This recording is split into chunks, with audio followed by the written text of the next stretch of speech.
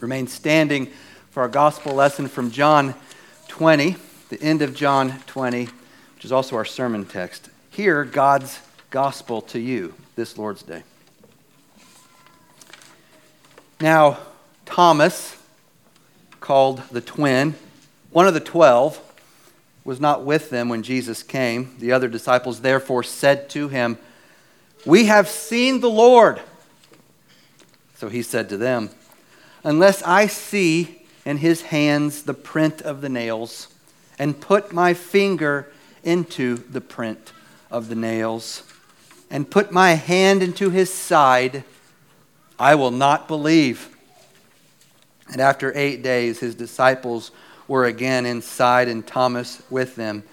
Jesus came, the doors being shut, and stood in the midst and said, "Peace to you." Then he said to Thomas, "Reach your finger here and look at my hands, and reach your hand here and put it into my side. Do not be unbelieving, but believing." And Thomas answered and said to him, "My Lord and my God." Jesus said to him, "Thomas, because you have seen me, you have believed. Blessed are those who have not seen and yet have believed." And truly, Jesus did many other signs in the presence of his disciples, which are not written in this book, but these are written that you may believe that Jesus is the Christ, the Son of God, and that believing you may have life in his name. Thus far, the reading of God's word. This is the word of the Lord. Amen. Let's pray and ask for God's blessings on our meditation of it. Lord, Father, we do ask that you would help us to believe, and that you would rid us of our unbelief. We confess that we believe, but we ask you to help our unbelief. And do that by the power of your Spirit, working through your inspired, living, and active word.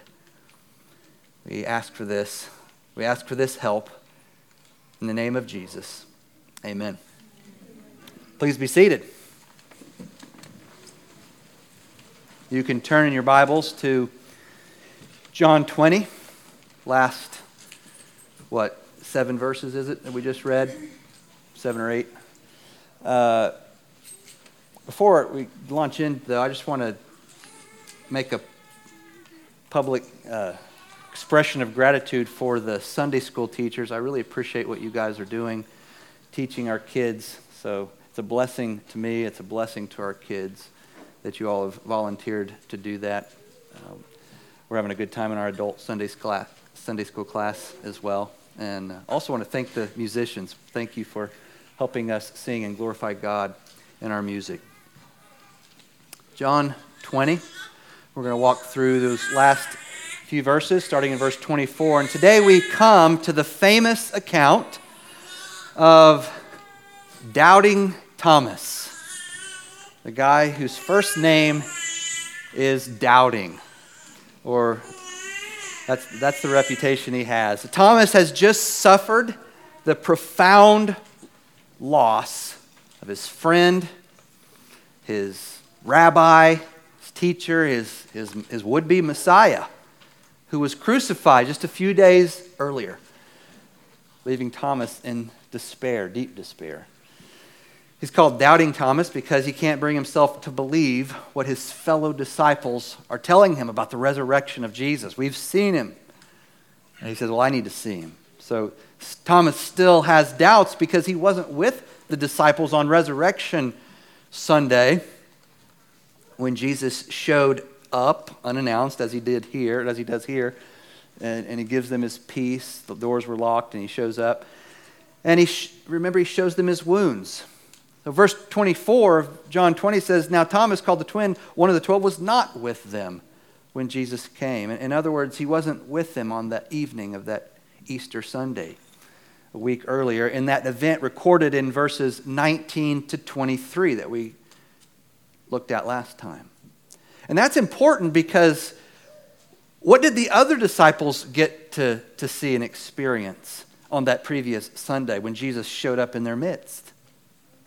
Verse 20, if you look up a few verses, says they got to see the hands and the side of their Lord. Perhaps Jesus even let them touch his wounds. For some reason, Thomas wasn't there. But now a week later, on the following Lord's Day, he is there with them. And verse 25 says that the other disciples therefore said to him, "We've seen the Lord. He's alive." So Thomas said to them, "Unless I see in his hands the print of the nails, and put my finger into the print of the nails, and put my hand in his side, I will not believe." Now, it sounds like a strong statement. I'm not going to believe.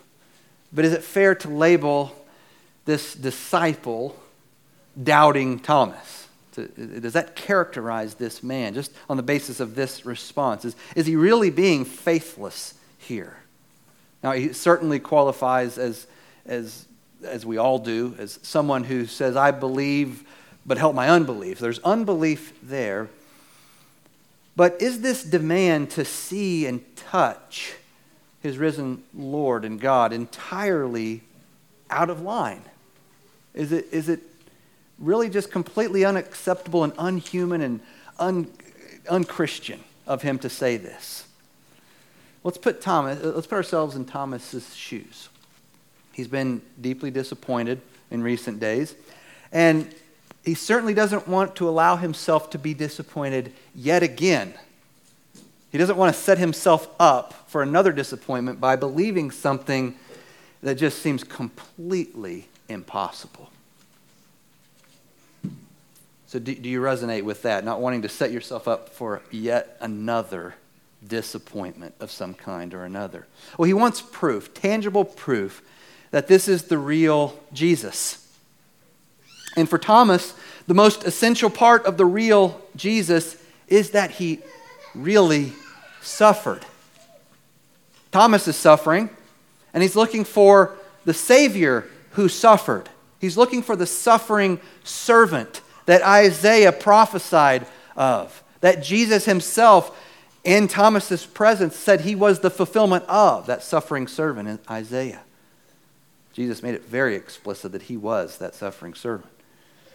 The Messiah would suffer. The real Jesus has wounds. The real Savior has scars. And that's the Jesus Thomas wants to see. And so is it really completely wrong to want to see and touch Jesus? Now, of course, I'm not justifying the statement, "I will not believe unless I see." It does have elements of weakness, right? But is it completely wrong at the same time to want to see and touch? Don't you want to see and touch Jesus? Is it wrong that you and I know how Thomas feels, and not only know how he feels, but identify with exactly what his felt need is here? We've been taught to look at Thomas with indignation. Perhaps we've been taught to read this passage as if Jesus is looking down on Thomas in annoyance with a critical spirit. The main application often is, don't be like Thomas. Have faith. Don't be like Thomas who didn't have faith.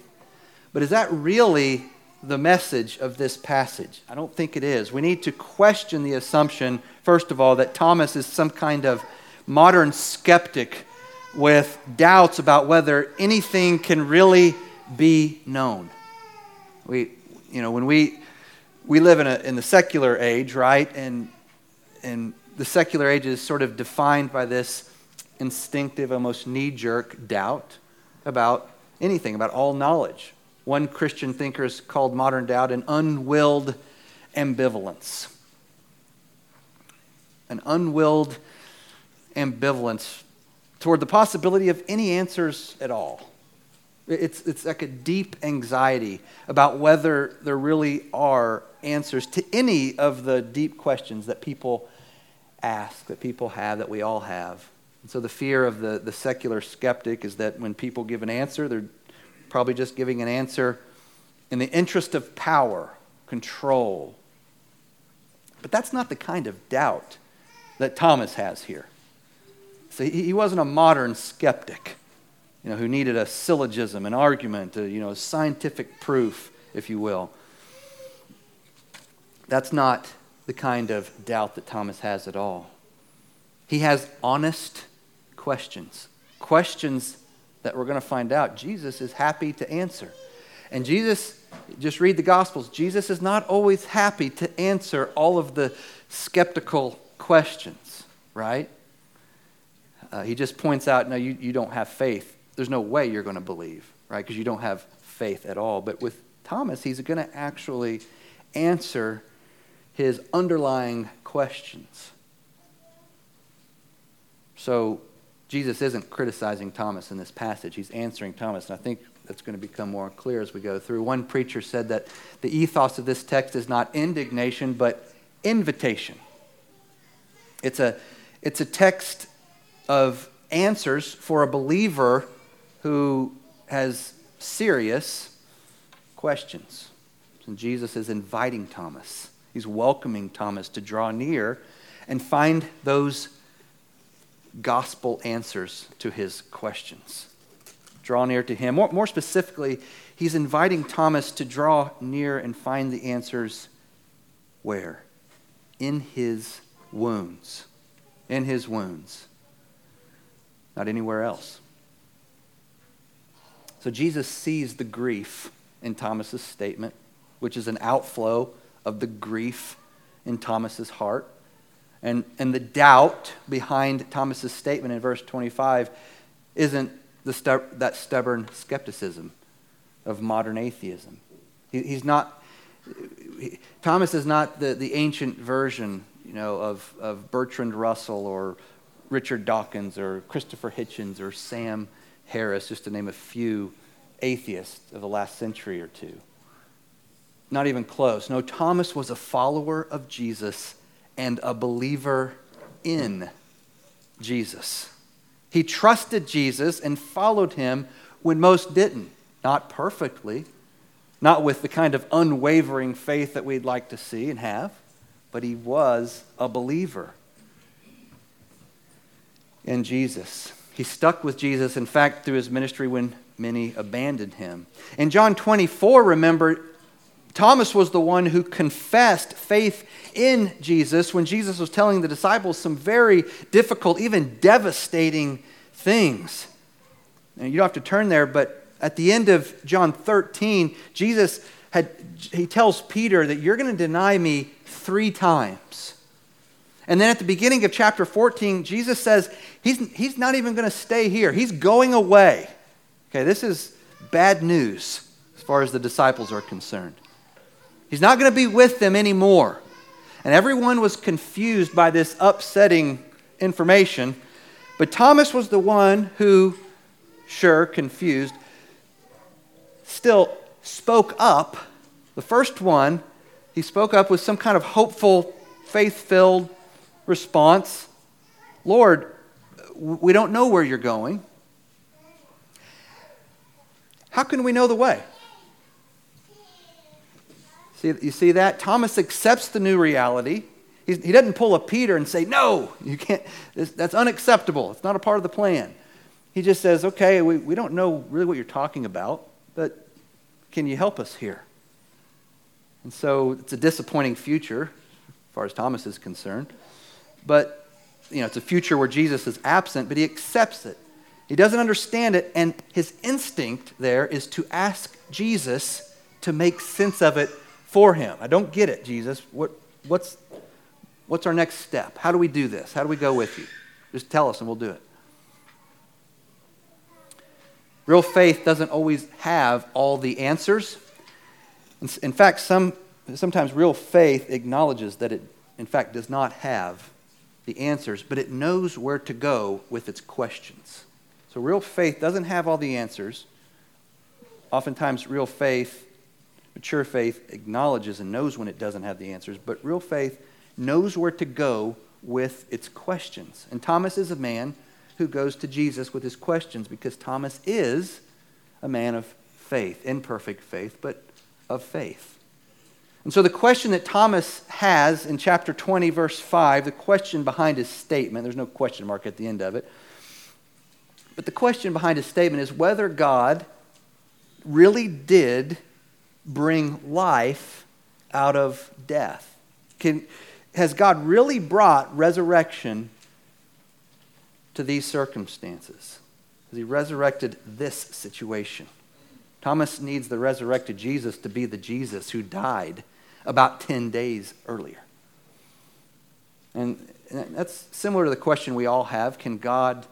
Will God resurrect our circumstances? Can he bring his resurrection life to this situation? Can he bring resurrection life out of the death and the disappointment, the grief and the groaning that I experience, that I'm in? And if you're honest, you have doubts about that too, right? We all doubt whether God can really bring resurrection life out of this situation or that situation, out of this relationship,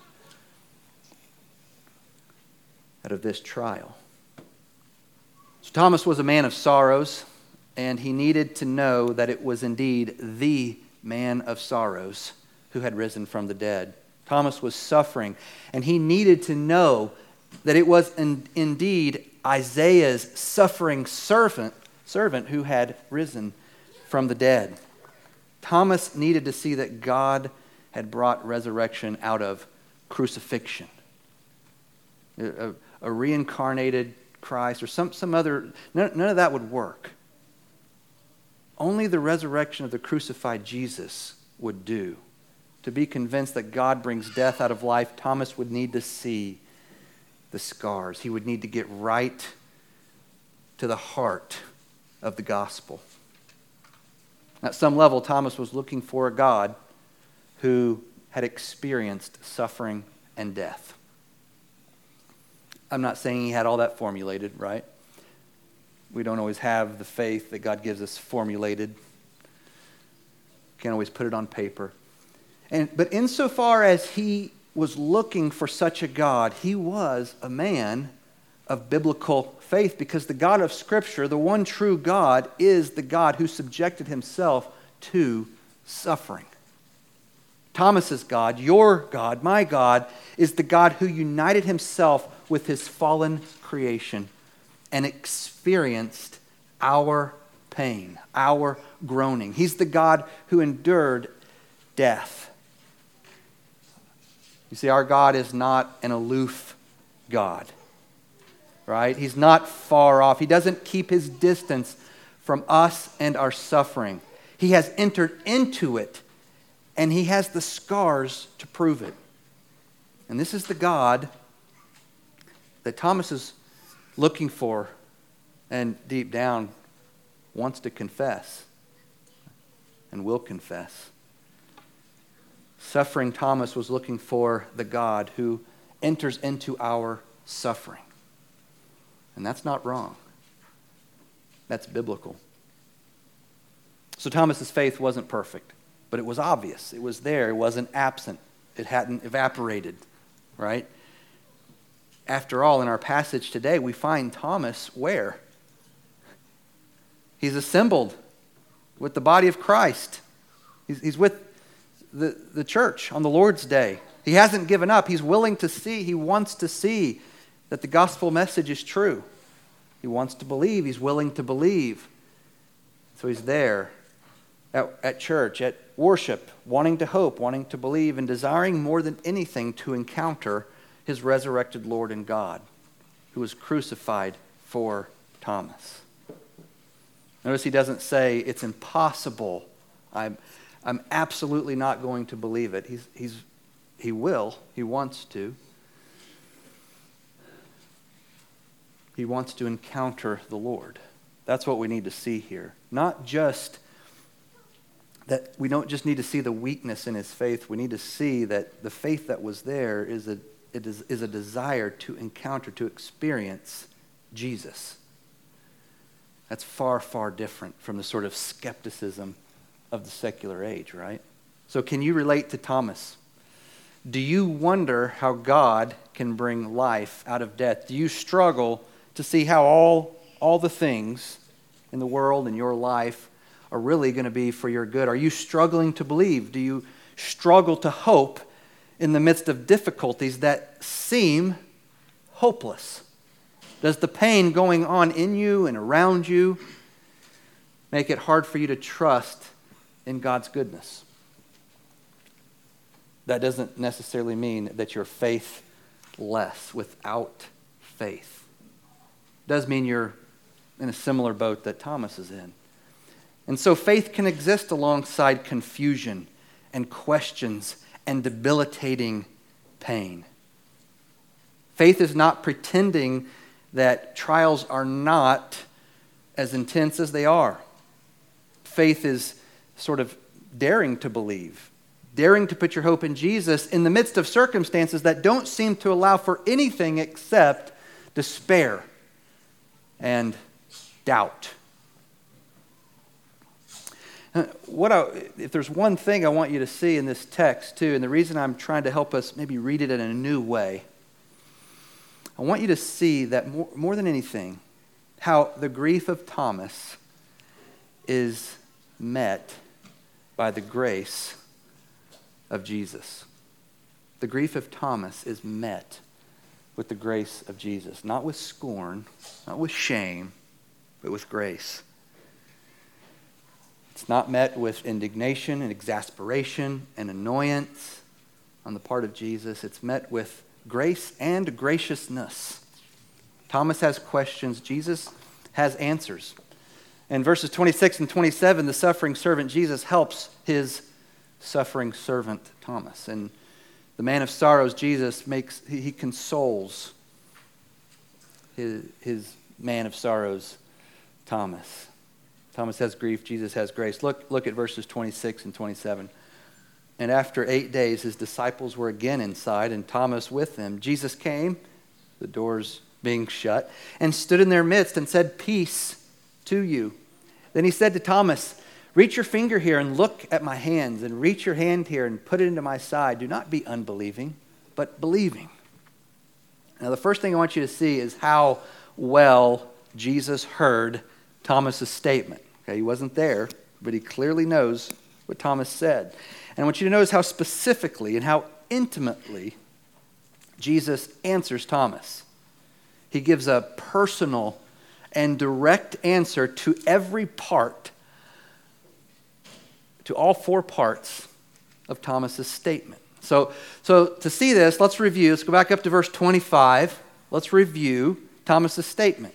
Thomas said 4 things. Number 1, unless I see in his hands the print of the nails. Number 2, and put my finger into the print of the nails. Number 3, and put my hand into his side. Number 4, I will not believe. And now look how Jesus graciously responds to each of these 4 things in verse 20. He says to Thomas, number 1, reach your finger here. Number 2, and look at my hands. Number 3, reach your hand here and put it into my side. Number 4, do not be unbelieving, but believing. You almost want to, maybe that's a little eerie, right, for Thomas, who, if he had remembered what he said when Jesus wasn't there. Jesus isn't looking down on Thomas. He's not giving Thomas a beat down. Some kind of spiritual lecture here. He's answering Thomas. He's meeting Thomas's grief with grace, which is what he does. That's what he's inclined to do. He's not waiting to whack us, right? Like the old schoolmaster stereotype, just waiting for you to do something wrong and whack your knuckles. That's not how Jesus is. Now, one way of reading this text, and the way I've read it before, is that Jesus' answer was somewhat of a rebuke for Thomas's weak faith. Maybe you've read it the same way. And Jesus is here going line by line, repudiating Thomas in all 4 areas. But he's not confronting Thomas. He's not putting him in his place. This is Jesus being tender to a wounded doubter. So he's not berating Thomas, not using him as an example. Not saying, how could you doubt, Thomas? Come on. Don't you know what real faith looks like? Instead, he gives Thomas what he asks for, which is also what he needs. There's nothing wrong with that. He proves to Thomas that he really is the suffering servant who has risen from the dead. He acknowledges that there's a sense in which what he's looking for, what he wants to see, stronger faith could have believed without sight, and there's a blessing for those who do. But what he's wanting to see is the gospel. Now, theoretically, the resurrected body of Jesus could have been scar-free, right? I mean, that's a possibility. Augustine acknowledges this possibility and explains why God kept the scars in Jesus' body. He says, he kept the wounds that they might be touched by the doubting apostle, and so that the wounds of his heart might be healed. And the same could be said for the other apostles, not just Thomas. They also needed to see the wounds of Jesus. So Jesus is showing Thomas how much he loves him by meeting him exactly where he is, right? He shows Thomas that he loves him by giving him the desire of his heart. Psalm 37:4. Delight yourself in the Lord, and he will give you the desires of your heart. It doesn't have to be a perfect delighting in, with a faith that has reached perfection, but a true delighting in. And God gives you the desires of your heart when you're delighting in him, when your heart is on him, when you're stayed on him. And Thomas's greatest delight is the Lord Jesus Christ. He's still believing. Thomas wants more than anything to encounter his crucified and risen Lord. He wants to believe it's true. And in verse 27, Jesus, the Lord, gives him the desires of his heart. He hears Thomas's cry and gives him an answer.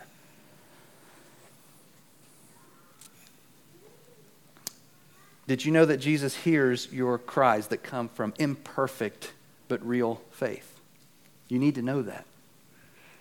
You need to know that he meets you where you are in your walk with him and then brings you to the next step. He's already brought you to where you are, and he meets you there and brings you to the next step. He doesn't look down on you when you come to him with your confusion and your questions. The key, though, is that you come to him with your confusion and your questions.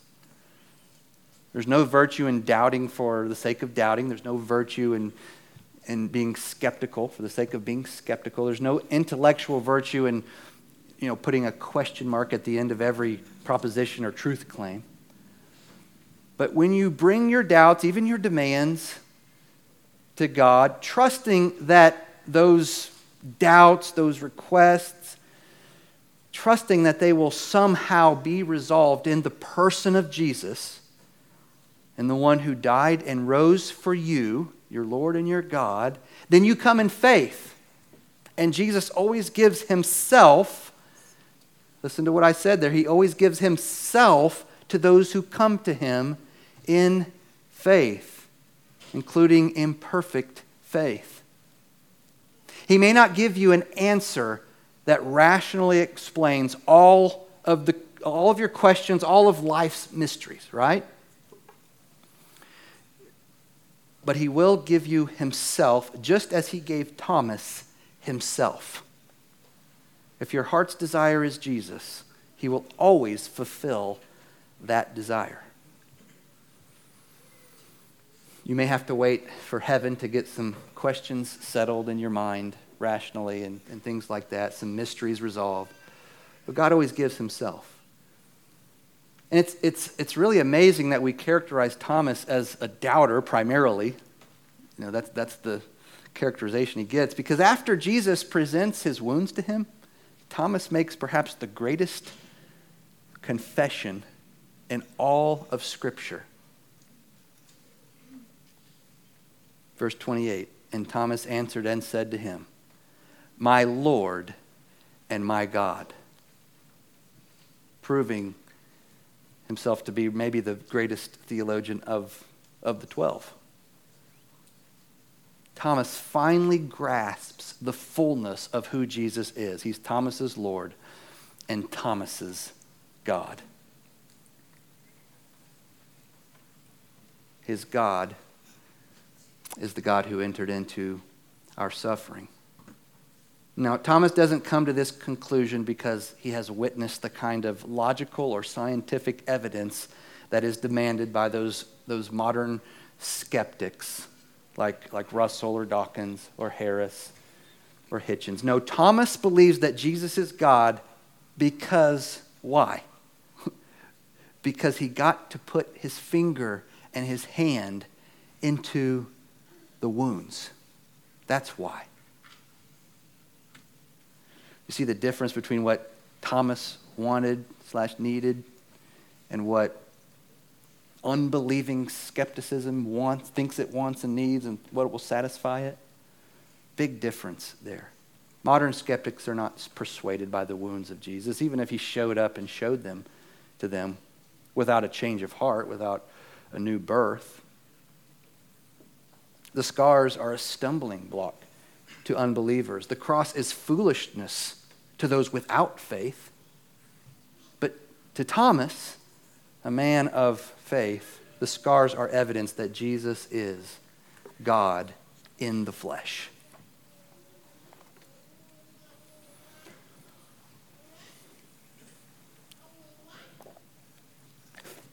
The story is a little bittersweet, though, isn't it?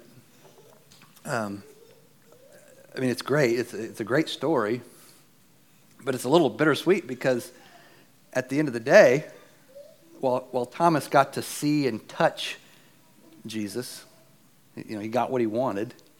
We haven't. We don't. We're still we're still in Thomas's old shoes. It's hard not to feel as though we're being left out. We're on the outside still. So Thomas got what he desired, but I haven't. He got to experience Jesus by sight and by touch, but I still haven't. I only experienced Jesus.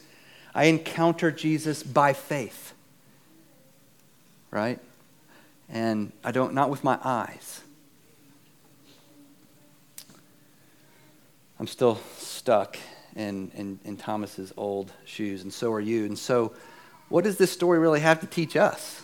I mean, is it just rubbing it in our, faces that we're not like Thomas?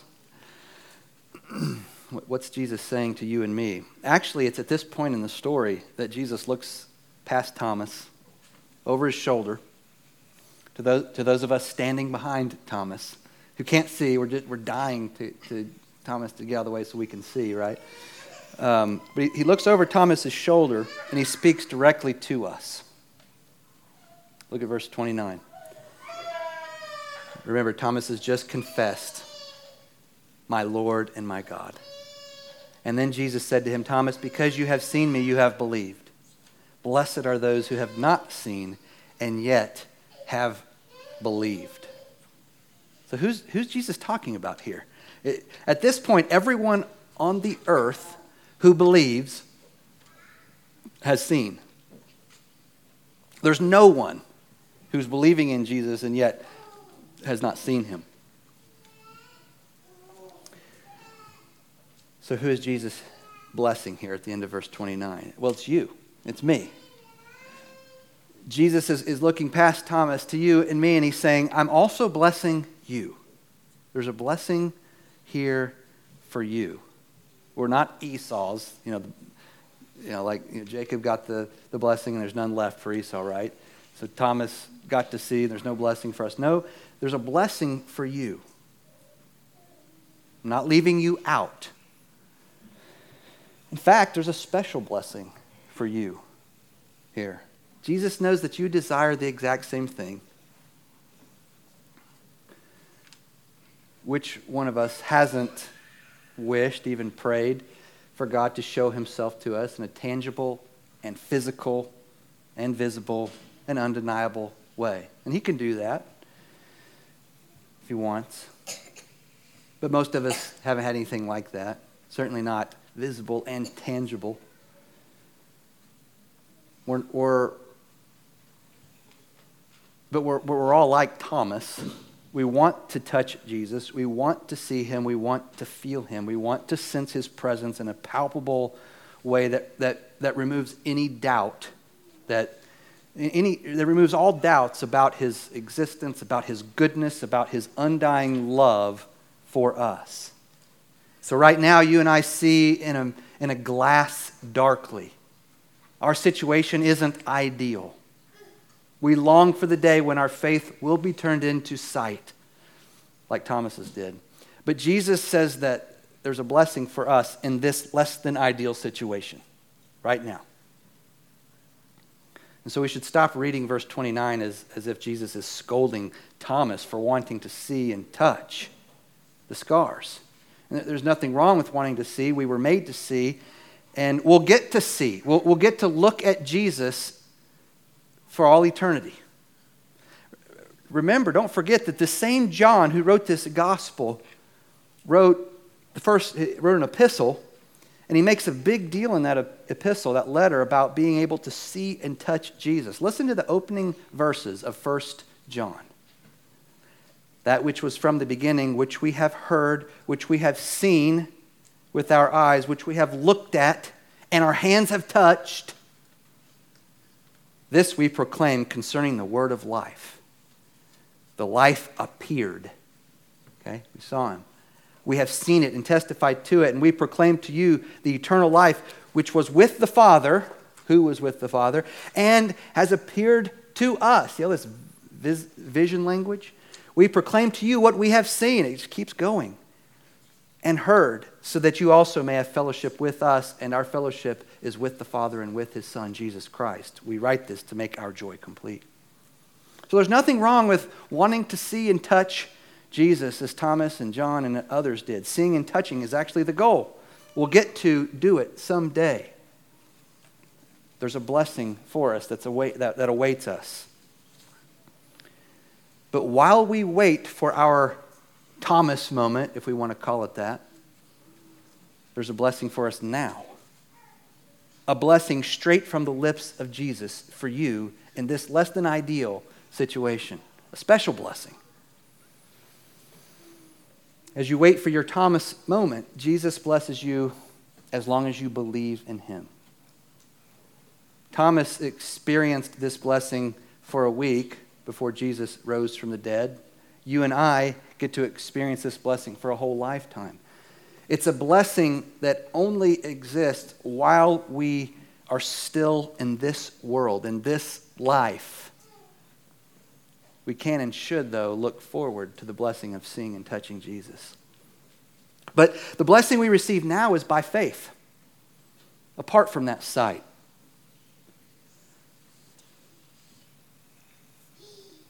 And it's a real blessing, and it's a special blessing. And that's the point of this verse, is the blessing, not the criticism of Thomas.